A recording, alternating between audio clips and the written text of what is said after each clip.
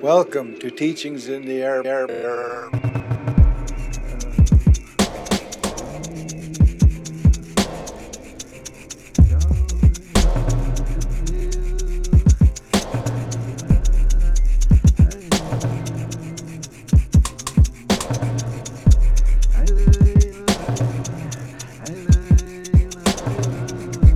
Welcome to Teachings in the Air podcast with Jerry Oldman. Coming to you from Hunkaminam territory with a podcast series about Indigenous men's health and wellness.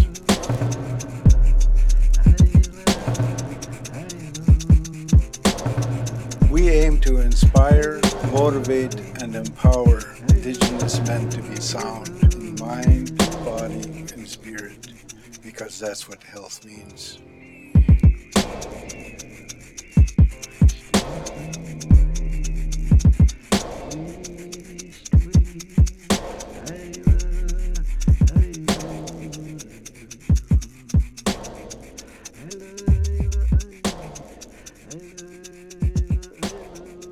Hello, this is Teachings in the Air with Jerry Oldman. I'm in Brandon, Manitoba, the homeland of the Dakota, Anishinaabe, Cree, and Métis peoples. Geographically, we're almost dead center to the continent of North America. Today's podcast is called 24/7.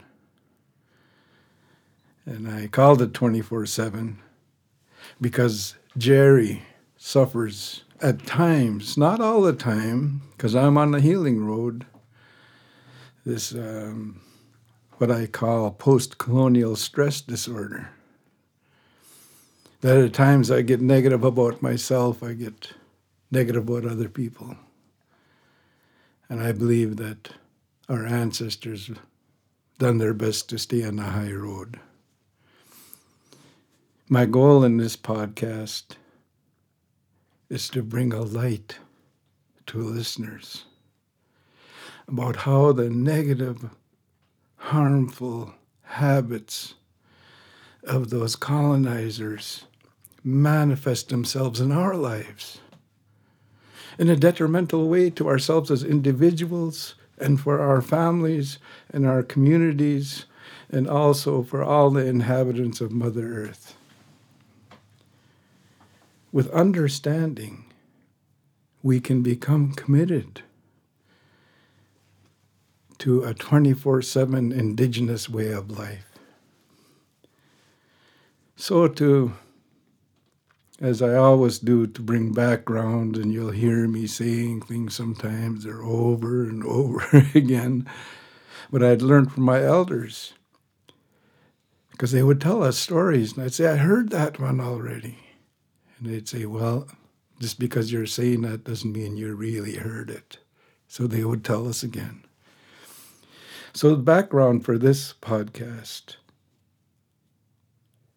is how there was a message let loose in this country that we're inferior beings.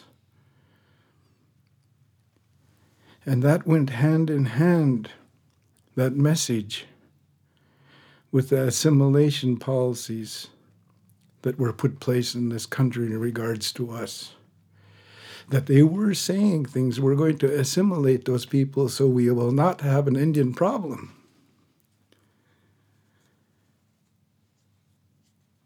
The goal of assimilation was to get rid of that Indian problem, which is us, to absorb us into the Canadian way, or some people call it the Euro-Judeo-Christian way.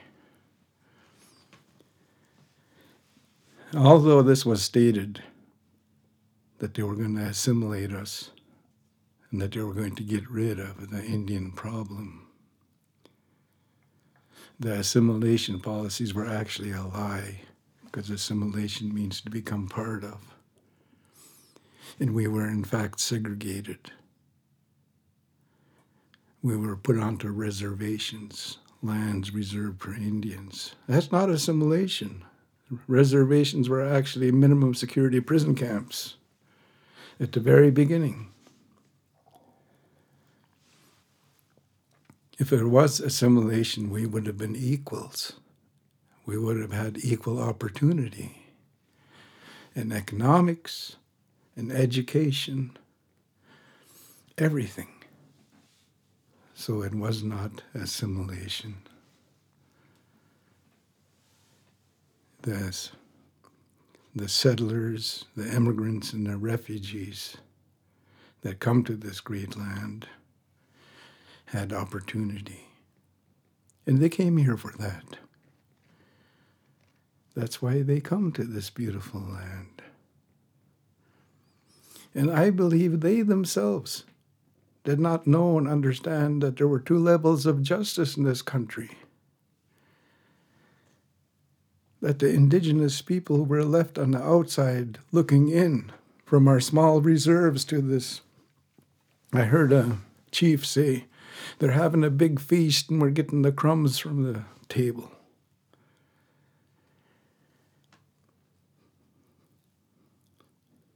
So what happened?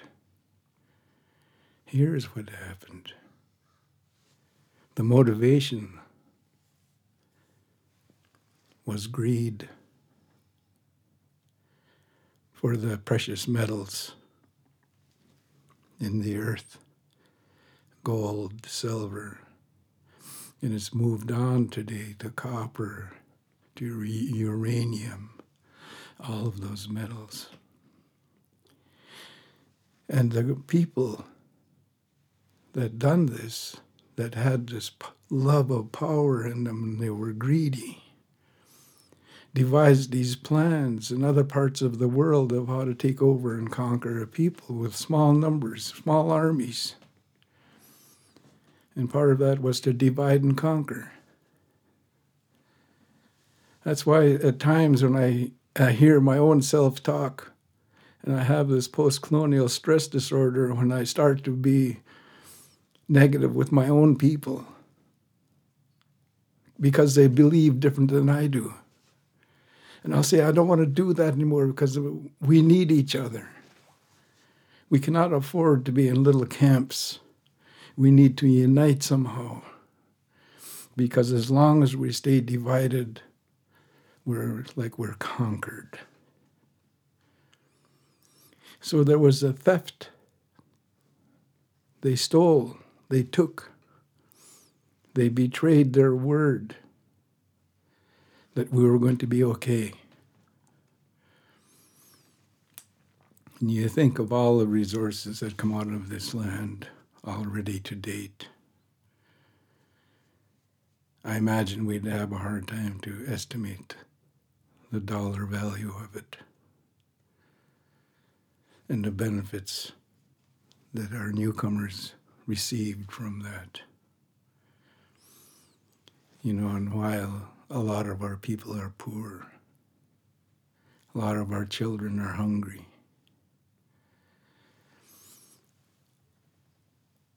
part of that betrayal and that plan was to start to shame us, to start that feeling of being ashamed of ourselves and ashamed of our ways and our people. And that was serious. Those were serious efforts put into that with the words of devil worshipper, pagan, heathen, savage, stupid, all of those things you've heard me say before. So when we absorb that and internalize that, we have post-colonial stress disorder.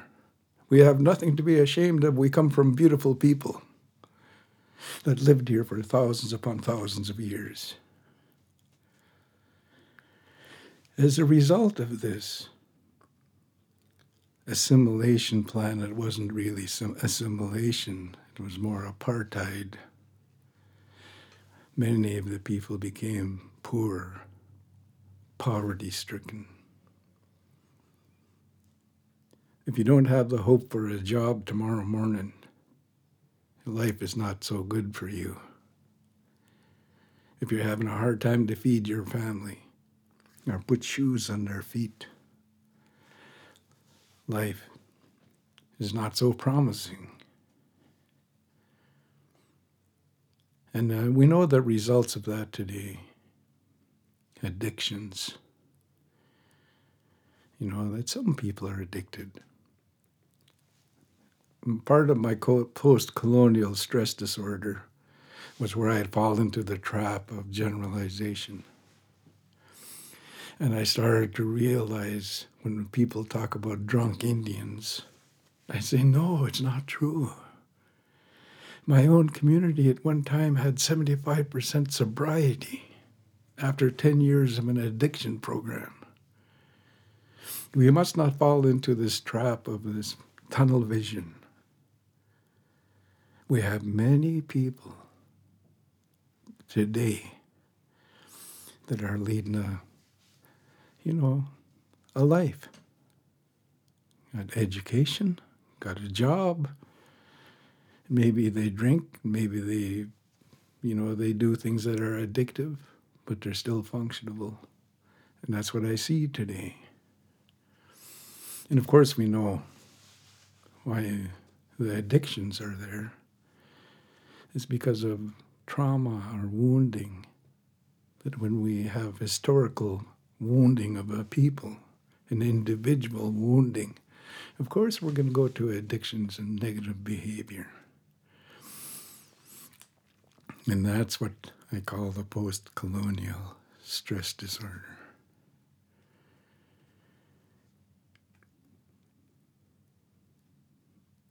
That I had a hard time in my mind to accept that there were individuals that had genocide in their mind in North America. When I first heard that, I say, no, it can't be. Who would want to kill men, women, children, and elders? I looked up the word genocide, and geno is a Greek word that means tribal, and cide is a Latin word that means killer. There were attempts to kill us all, with the smallpox blankets that I'd heard of as a child. Elders told me stories of large amounts of our people dying from smallpox. But they didn't tell me where it come from other than it was in the air and the people caught it and it was killing them. And when I learned as a young adult that it was genocide, that's when I was saying, I can't believe this. How can this be true? Who would want to do this? Records show today that up to 85% of indigenous populations were killed just by disease only. So I accepted that there are evil people, and usually a small number of people that think these kind of thoughts, and that I must not fall into that victimhood of that, because part of the post-colonial stress disorder is to be angry all the time, to be afraid, to be depressed. And I've made up my mind, I don't want this disorder. I want to be me, I want to be who I am. I want to be free. Part of freedom is not to have any fear, not to be afraid to go into public, not to be afraid to go to post-secondary school or to anywhere in this country. They had our country, or Canada, they do commissions. They hire people to study. And we've had one recently in Canada called TRC, Truth Telling and Reconciliation Commission. And they come up with this. They recognized that there was cultural genocide in Canada, and it had a huge impact on us. And that the cultural genocide, first off, was to destroy the languages, because our philosophies were in the language. Our way of living was in the language. I remember my granny saying,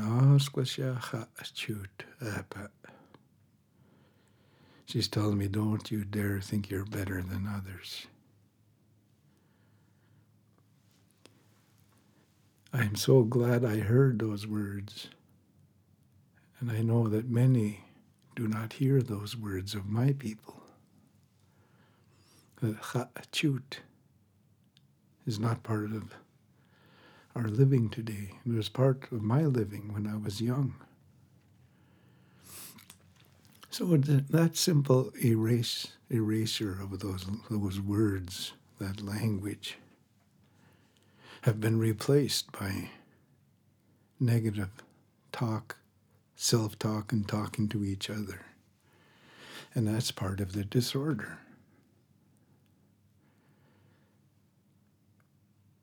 So, you know that cultural genocide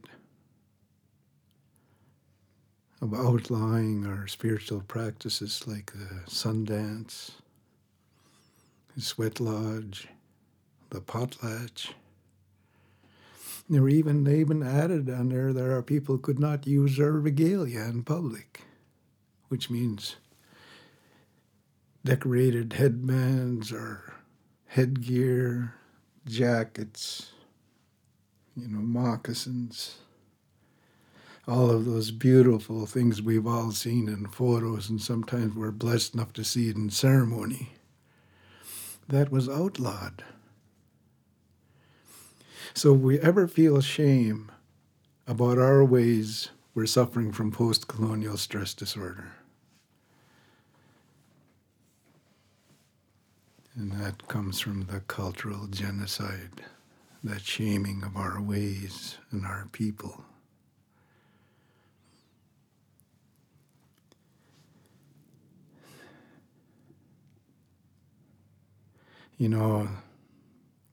That wish to control every aspect of our life has caused harm, has caused a disorder where we turn on each other and we beat ourselves up.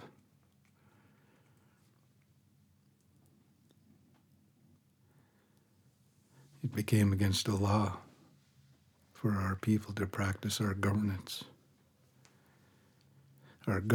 ways that were spiritually guided, so that there was fairness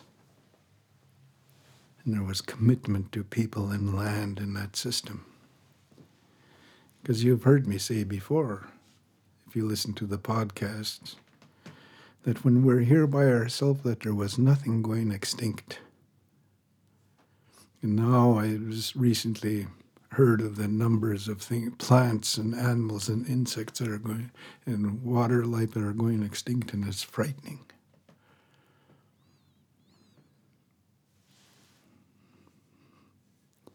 So what come out of this genocide and cultural genocide? What come out of this was an unjust social order in this country.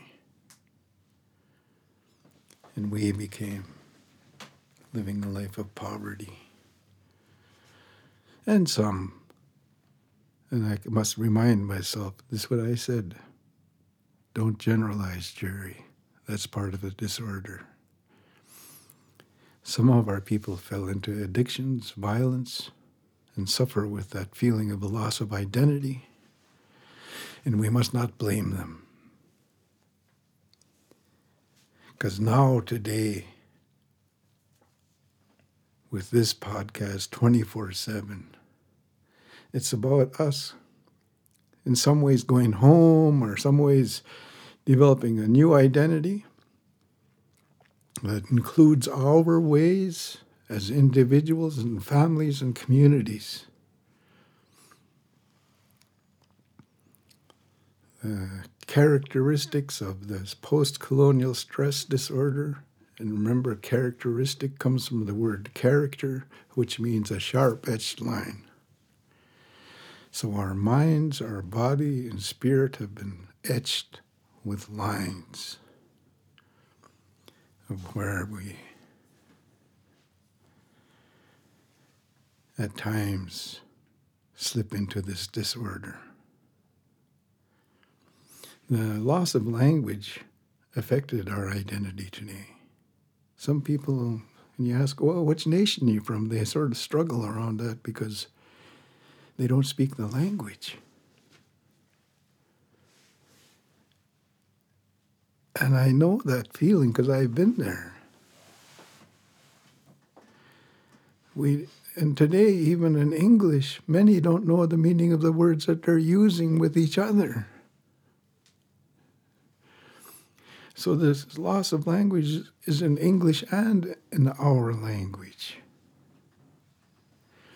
And we don't know the true meaning of words, and we're speaking to each other. There's a loss there. There's miscommunication.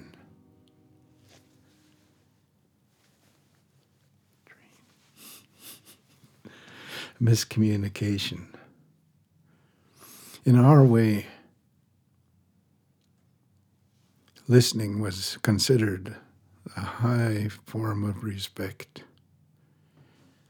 I tell people today our people were noisy listeners because they'd let you know when you're speaking that they're listening by going, aha, uh-huh, or oh. I hear my elders when I'm speaking to them, they're noisy listeners.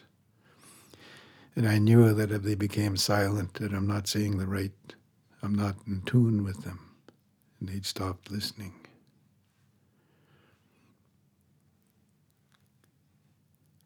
So, you know what is going on today as part of this post-colonial stress disorder is that some have lost respect for themselves and each other, and it shows by not listening to one another. And the results are broken relationships, damaged relationships.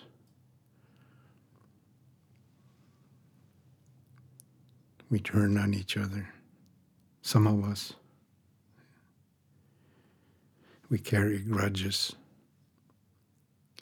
And some of them are now intergenerational. Many times, a family member will not even know the reason why we're against that family in our communities. So that comes from people tampering with our ways, shaming our ways. When that happens, we fall into victimhood, and that's a characteristic of the post-colonial stress disorder. When people are traumatized and they don't receive healing or treatment, I've learned that either, like I was like that, I became angry, fearful, depressed. And as long as that was ruling my life, I was in effect dysfunctional. I couldn't function properly. Because it's a self-centered life, like say when you're depressed. You're not being helpful to your family unit. Because in a sense you give up in that. I gave up in depression. You know, and I was a victim. My life was hateful to me. And in effect, they owned me. It worked. They owned me. And who's the they? The that's part of the generalization talk when I say they or them. The ones that owned me are the ones that set out the plans to divide and conquer. Their plan was working. It was effective. Another part of this disorder is the addictions. There are two types, as I've said before, process and substance. The addictions are a waste of time, and they're very harmful, not only to the addict, but to the family and community as well. But we know today that people, if they don't feel good, they look for ways to feel good. And it's so unfortunate we turn to the European culture of feeling good by using alcohol. Because the Europeans have been doing that for thousands and thousands of years. And us, it's new to us.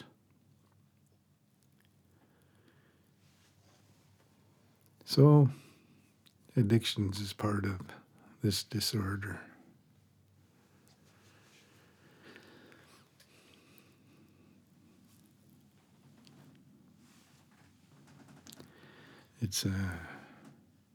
We started to speak like the ones that let this loose. The colonial governments and the succeeding governments.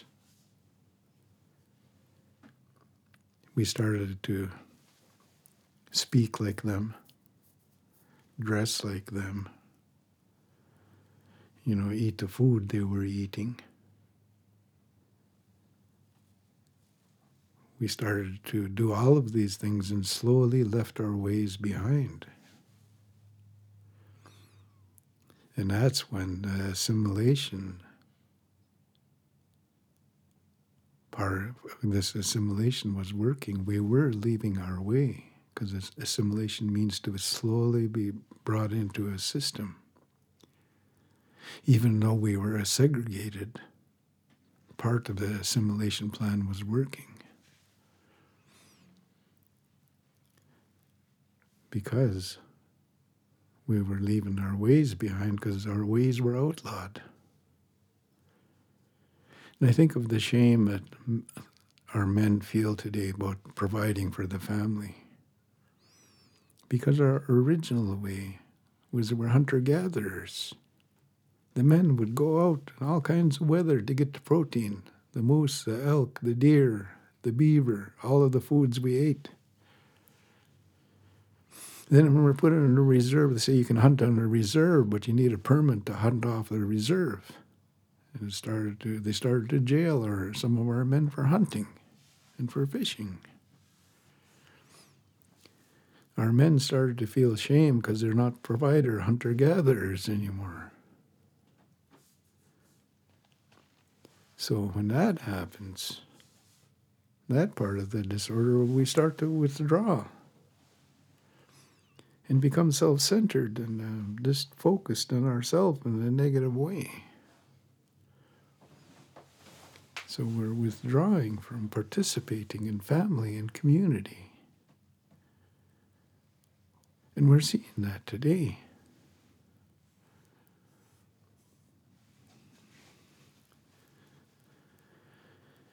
It seemed to become fashionable to leave our way of life behind. By some. To be ashamed of the actions and words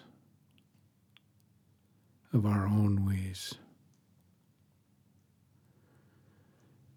And this happened for some, I know, because it happened to Jerry for a bit there. I had that post-colonial stress disorder in a bad way, because I'd go through depression, resentment, anger.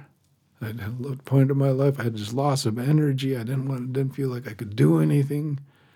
I had shame. I avoided people. I avoided activities. I became a complainer. I was inconsistent, unreliable, I was making excuses, very good at making excuses of why I should not do this positive thing. I was unreliable. I was living a life, and I did not know it, where my future was decided by others. And who are these others? The ones that developed this brilliant plan to divide and conquer and to say that we're inferior. Those were the ones. And I today believe that there are very few of them. And I say that with good intentions. Because our neighbors, a lot of them feel this too. This post-colonial stress disorder, it's not only on us. Yes. So that is where we are. Now I'm going to talk about returning to our way of life. The 24/7 road, I call it.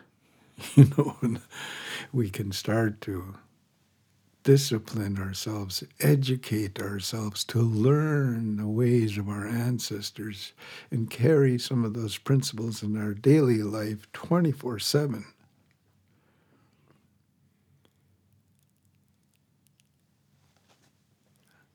I have now been part of a process of healing and change since 1976, maybe 1975. And the biggest help for me has been assimilating myself back into Indigenous way. That when I would all of a sudden feel to the point of tears, and I would be weeping because I'm letting go through ceremony, was a wonderful time for me. And I'd finish and I'd feel like I'm floating. The stress would be off my shoulders and my mind, because I had dealt with hate in my system through ceremony. As long as I carried hate, I had that disorder. Because people will look in my eyes, what do they see but anger? You don't see that anger in my eyes today when you look. I get upset, sure, there's anger that comes to me. But I'm learning to put it down through ceremony, lighting medicine, singing a song, going to the lodge, dancing, singing.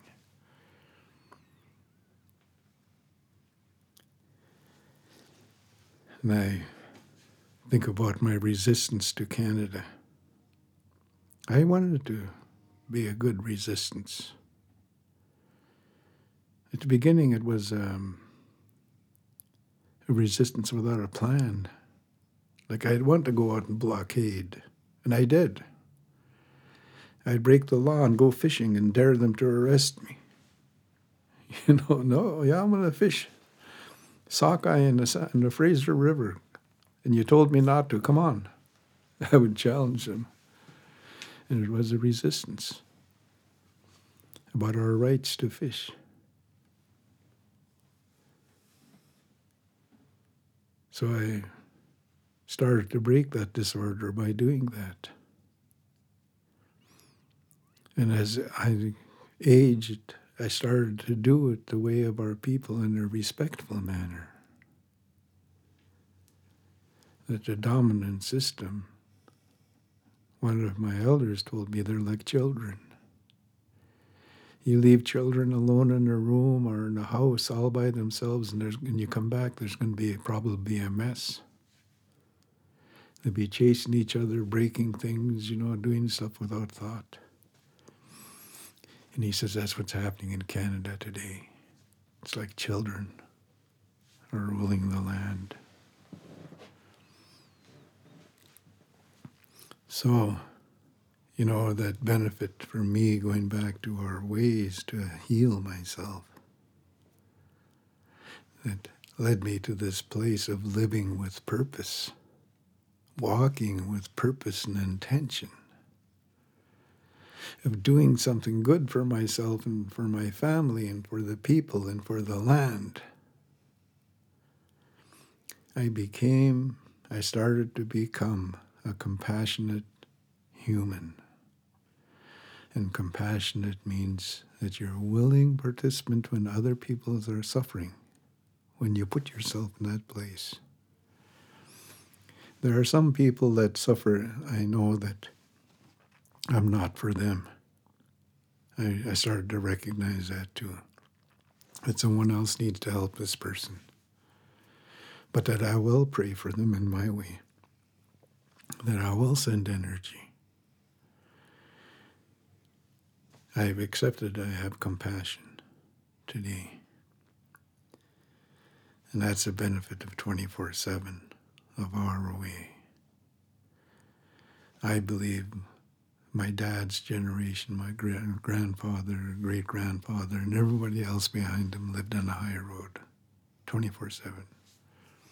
I tell people today, I never heard them swear. I think I had to hear my dad. Sometimes he'd say something, but it's not about people or anything. It's about something he'd done. He made a mistake. Oh, he'd say that word, But I never see him use it against people. His dad's line, I never even hear them use those words. Or my great-grandfather, or my granny. And I'm talking about, what they call foul language or swear words,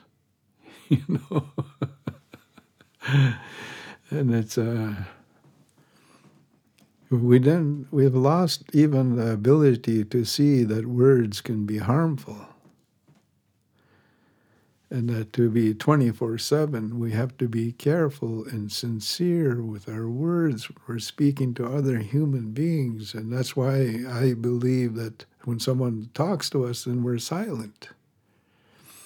Some of us may not know why that is, because I talk to non-Indigenous people, and I say, when you ask a question to an Indigenous person, count to 15 silently in your mind. And that way you'll give them a chance to respond, because in their DNA, they're wanting to be respectful in their response. I believe that. I believe that was 24/7 for people. Careful and sincere with your words when you're speaking to another human being, and especially to the younger generations.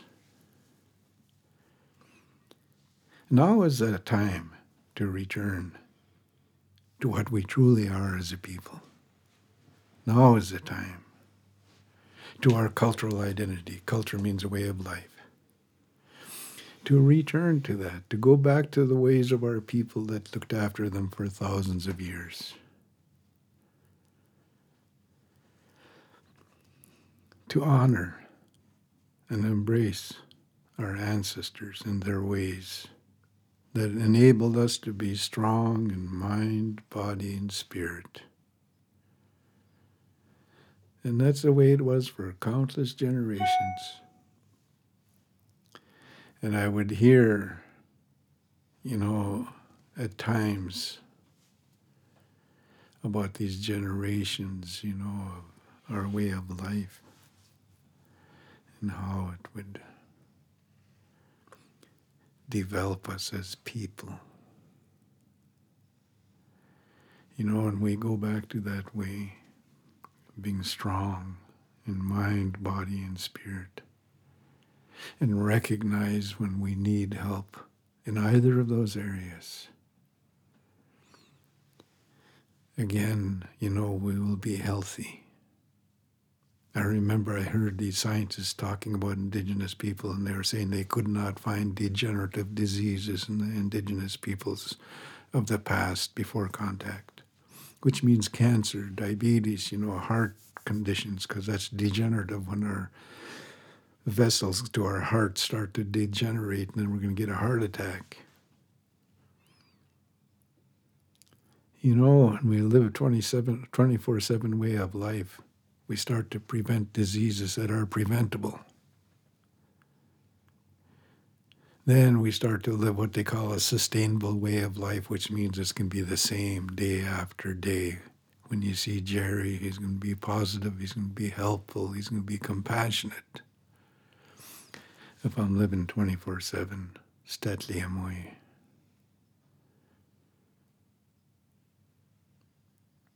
And we do that. It's a guarantee for the ones coming behind us that their life can be purposeful and meaningful. If we leave anger, fear, and depression for the ones coming behind us, that's what you're going to have. So here are the things that I tell myself to remember today. That it's not our way to steal, especially from our own. I know we used to go in raiding parties between nations. That's a way of life. We'd go steal from each other and things, but from each other, no, especially relatives. It's also not our way to carry toxic anger. Toxic means poisonous that it can kill. It's not our way to carry that around. To be greedy and selfish. Just remember, when people would teach you how to do something, they say you have to give away the first of everything. It's not our way to abuse our bodies, to hurt our bodies, to intentionally hurt our bodies, with toxic foods and substances. It's not our way to show disrespect to others that are different. It's not our way. Sure, some people are tall, some people are short, some people are thin, It's not our way to disrespect people that are different from what they call the mean or what people have now identified as this is the ideal way. Even now it's come to clothing. What kind of shoes you wear for some of our young people. I remember must be the 70s, Nike was the thing. And, the kids didn't have Nikes, they were stressed out. And they were looked at as being different. It's also not our way to become a burden to our family and our community, which means we must help. We must not become a burden. It's not our way to be a complainer, to complain about others or about our way of life. It's also not our way to be abusive to others in any way. And probably one of the first ones I ever heard, but not our way. It's not our way to waste. When you have salmon, you got 100 salmon, make sure you cut them all. Don't let any of them waste, son. I didn't use the word sin, but that's the only way I can describe it today, that it was sinful to waste food. To waste that being that gave its life so we can live. It's not our way to waste. I was told, and I embrace this in my heart today, and I keep talking about it, and I will probably till I'm gone from this plane, is that we're in trouble today because we started to break our own laws on how to be as people of the land. Our way is to be loving human beings, to be committed to others. That's what love means, to be committed. To be committed to others, and then after a while, and they trust you, and they see that you want to be part of their life in a good way, that turns into loving feelings. It's our way to listen to people in a respectful manner. I watch people today and I've caught myself. Sometimes there's someone speaking and I'm looking at my phone. That's being disrespectful. I want you to know that. In a way, you're telling that person, I don't want to hear the words. Your words mean nothing to me. I tell this to students today. I said, you want to be a successful student? You listen when the instructor's in the room, just like the way I was instructed to listen when the elder's in the room.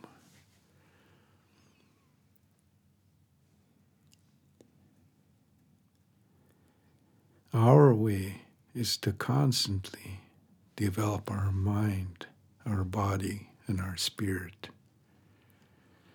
To constantly learn about self-discipline and be self-disciplined. That your mind is saying that I'm going to be self-disciplined and I'm going to do what I say. And I'm going to move my body and exercise or stretching. And it doesn't matter what it is, as long as you do it. Because if you don't use it, you lose it. So our way was to always look after our body. I've told people right across the country, sit like an eagle, don't be a slouch. Because that's our way, to have this backbone and to be solid in our core.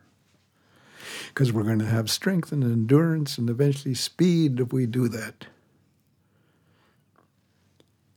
To constantly do something for your body. It's one of the things that's hard to accept in life, I think, for everybody is the aging process. I'm 70 years old today, 70 years old, and I don't know how many months. But I could feel my body start to get old. I'll say it. I can feel my knees sometimes in my thumbs I feel some arthritis, and it's probably from using chainsaws and axes and working. So I have to look after that body of mine. So I'll do moving exercises for my legs and strengthen muscles and do things because there's a lot that I want to do yet.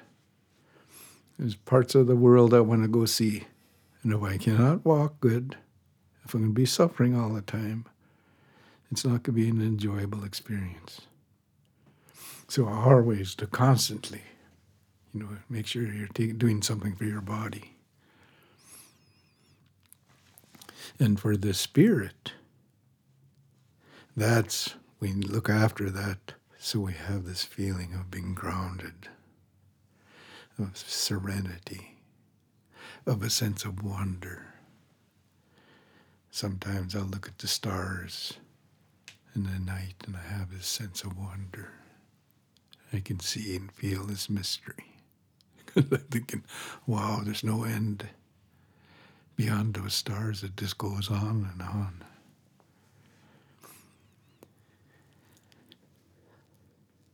And our way is to be helpful to others that need help, to at least make the offer.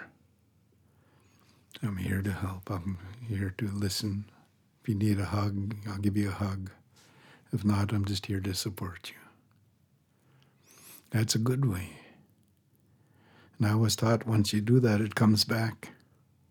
It may be a while, it might be a big circle before that goodness you put out comes back, but it will come back, son. When you're helpful to others, when they're doing an activity, like a naming ceremony or whatever it is, building a house, go and help them. Even if it's through a small donation. And another part of our way of life was to respect all that gives us life.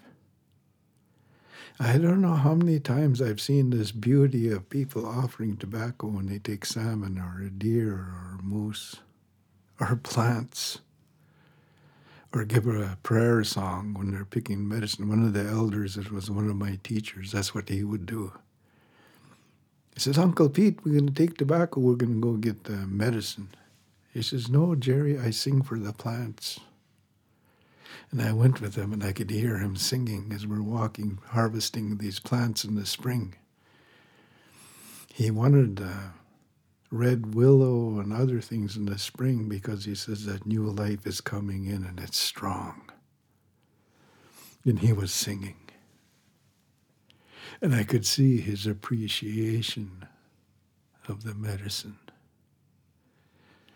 It's like my grandmother, when I'd bring her a salmon, she'd literally get tears in her eyes because she had that respect that this salmon is going to give her, extend her life. I remember seeing that, and that sort of puzzled me. And of course, until I matured and I started to understand that I respect things that give me life today. You know, I thank cooks when they feed me. Even in a restaurant, if I see a cook, I say, thank you, that was good. And I thank the waitresses. Because in a way, they're extending my life by nourishing me. You know, so that's our way. And if we can do that 24/7, they say the food's always going to be there, the water. And our way too is to be humble. You heard me say what my granny said. Don't you dare think you're better than anyone else. Because when we're vain, we think we're better. We put a target on our back and our chest. And other people that think the same way will be after you. They won't be supporting you, but they'll be after you because they want to be better. That humility. And I seen it in the elders. I'd hear them say, I'm just a suffering human being. And I used to think they're feeling sorry for themselves, and I realized that sometimes today I'm a suffering human being when I worry about relatives or about Mother Earth. When mankind thought it was better than nature and that they can control it, we started to get in trouble. They lost their humility. I was talking to planners at UBC, community planners, and you know, they'd plan things, how to mine the land, how to build a community, all of those things is School of Planning. And I said, there's one teaching I'd like to leave you as planners. When you're planning something, you ask yourself this question. If I do this, is it going to hurt people or hurt the earth? And if the answer is yes, you do not do that. If the answer is no, go ahead. Do your work.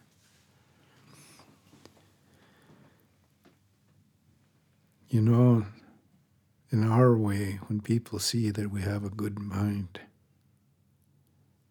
that there's no deception, no lying there, they trust us. We will be trusted. You know that good mind, good heart is such a wonderful saying. I think the Coast Salish people say, "Ay squalwin." Oh yeah, good mind, good heart. You know, when you see that, it's a joy to be with those people. People that have a good mind. You can laugh with them, you can tell stories, you can tell your hurts, you know, and fix yourself.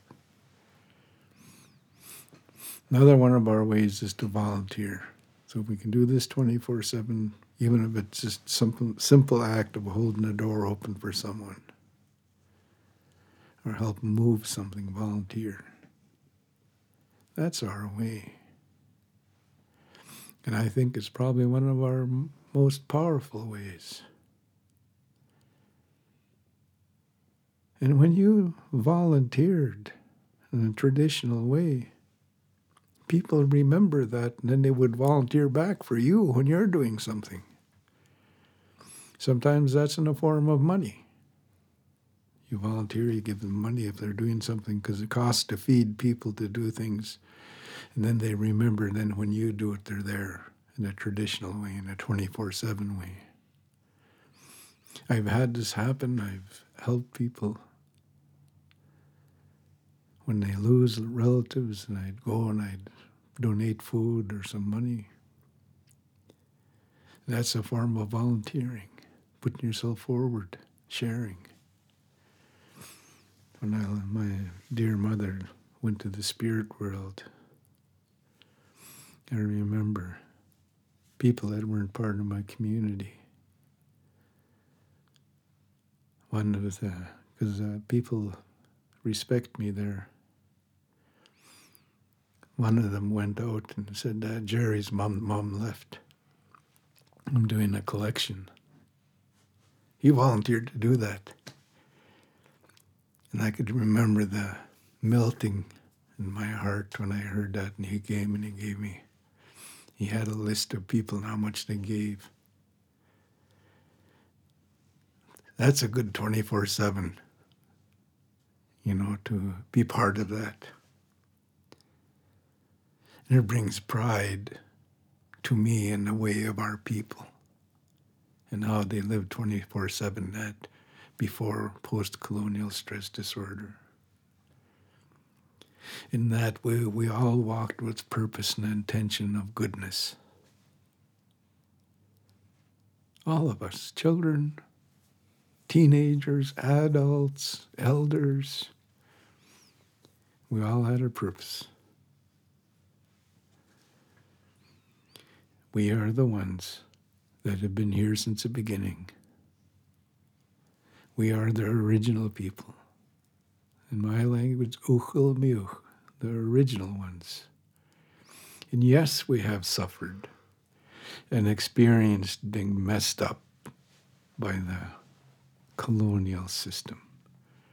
We know about poverty, no jobs, and we know about broad-based health issues. We know the feeling of being shunned by Canada over and over again.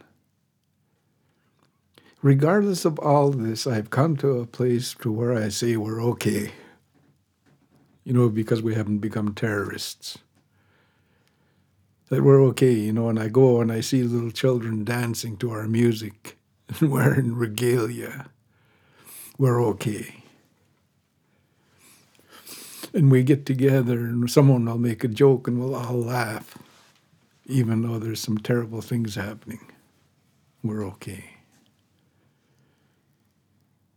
We're okay because there's resilient ones that refuse to let the language die. How to tan a moose hide.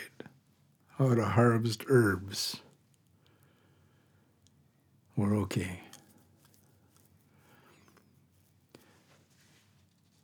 I know and I accept that we come from a beautiful way. A way that produced healthy people for generations. And remember, a healthy person is someone that's sound in mind, body, and spirit.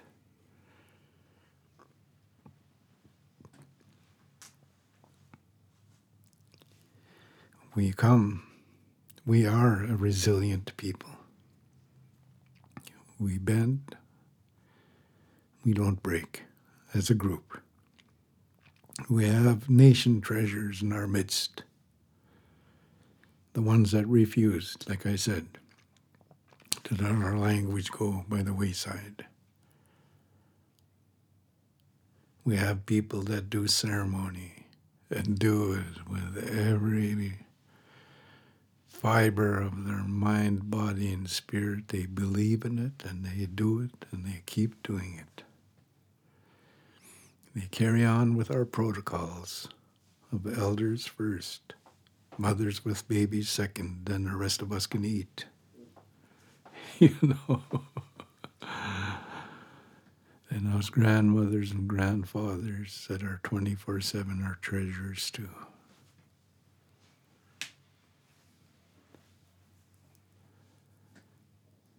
You know that being Indigenous 24/7 and casting off this post-colonial stress disorder means I assume responsibility for personal change.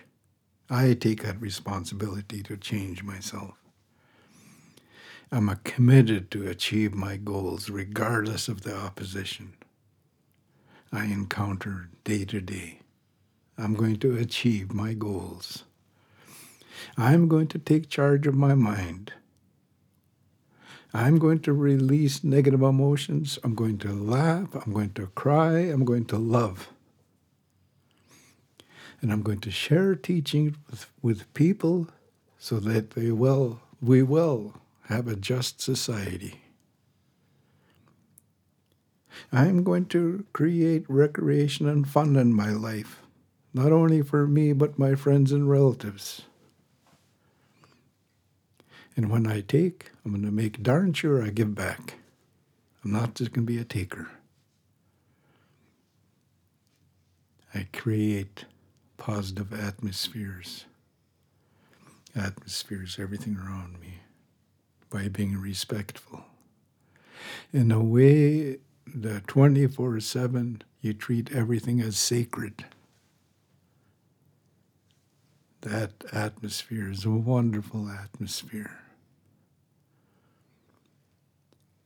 And I'm going to make sure I replace negative energy with positive energy by freeing myself of that negative energy and refuse to let it own me and to carry it. I, 24/7, make a commitment to live in the present and not in the colonial past. I am defeating this post-colonial stress disorder. And you hear the word defeating because I know it still visits me. It's like a bad habit. I've come to realize I have no freedom as long as I'm a blamer. You know? As long as I'm blaming people for this and for that, there's going to be no change. There's going to be no freedom for Jerry. Yes, I hold people responsible for wrong actions.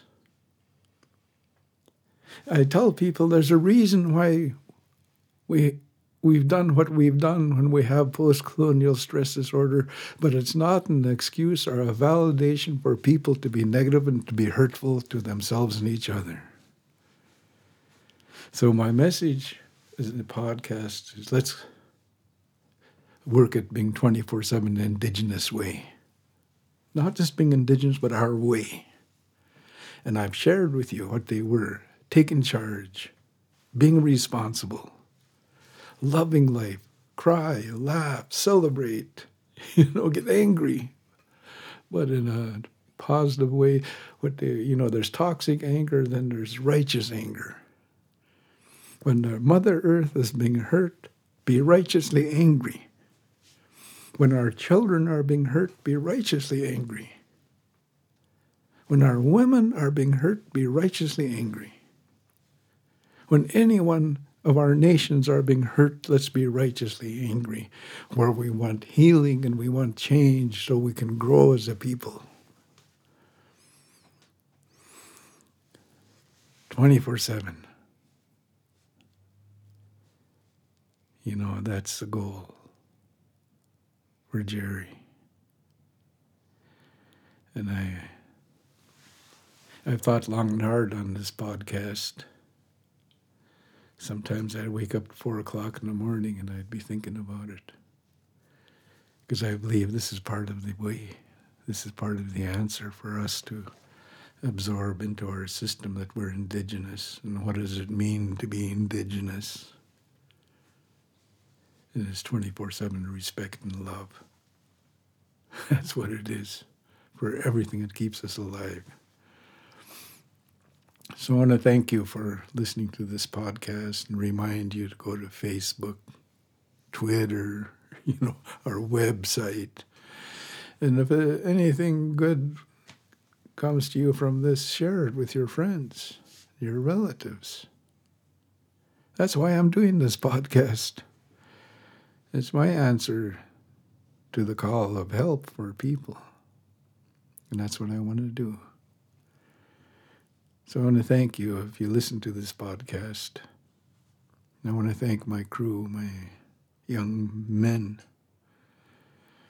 And my boss, the young lady that's my boss in this project, she provides the funds and things so we can do this. And I want to thank them. Because we're all part of a movement of being 24/7 Indigenous, of helping people understand what that is. Because my elders were trying to teach me that for many years and I couldn't get it. And part of it was that I had a barrier of language. And plus I had post-colonial stress disorder in a bad way. You know, I wanted to die, I wanted to kill, I wanted to do those things. And I drank and I drugged and I done stuff. It was not being 24/7 for sure. So I wish you the best with your friends and relatives. And let's start teaching our children what it means to be Indigenous way. Not just being Indigenous, but the way. The way of life that brings health, joy, happiness, accomplishment, support, all of those good things. So I'm going to sign off now and look forward to making more podcasts. And when we look back behind us, if we live 24/7, we're going to see beauty. And we look around us, we're going to see beauty because we're going to create it. I fill my house with art, my wife and I, because we want beauty. I told her, let's make our house like paradise. And it doesn't matter if it's negative 42 in Manitoba. Inside it's paradise. And our people lived like that. And I think of it, all our implements had art and symbols in there of our clans. Our instruments had carvings on them. You know, that's 24/7. Good way of life. So I'll check out now. Have a good day.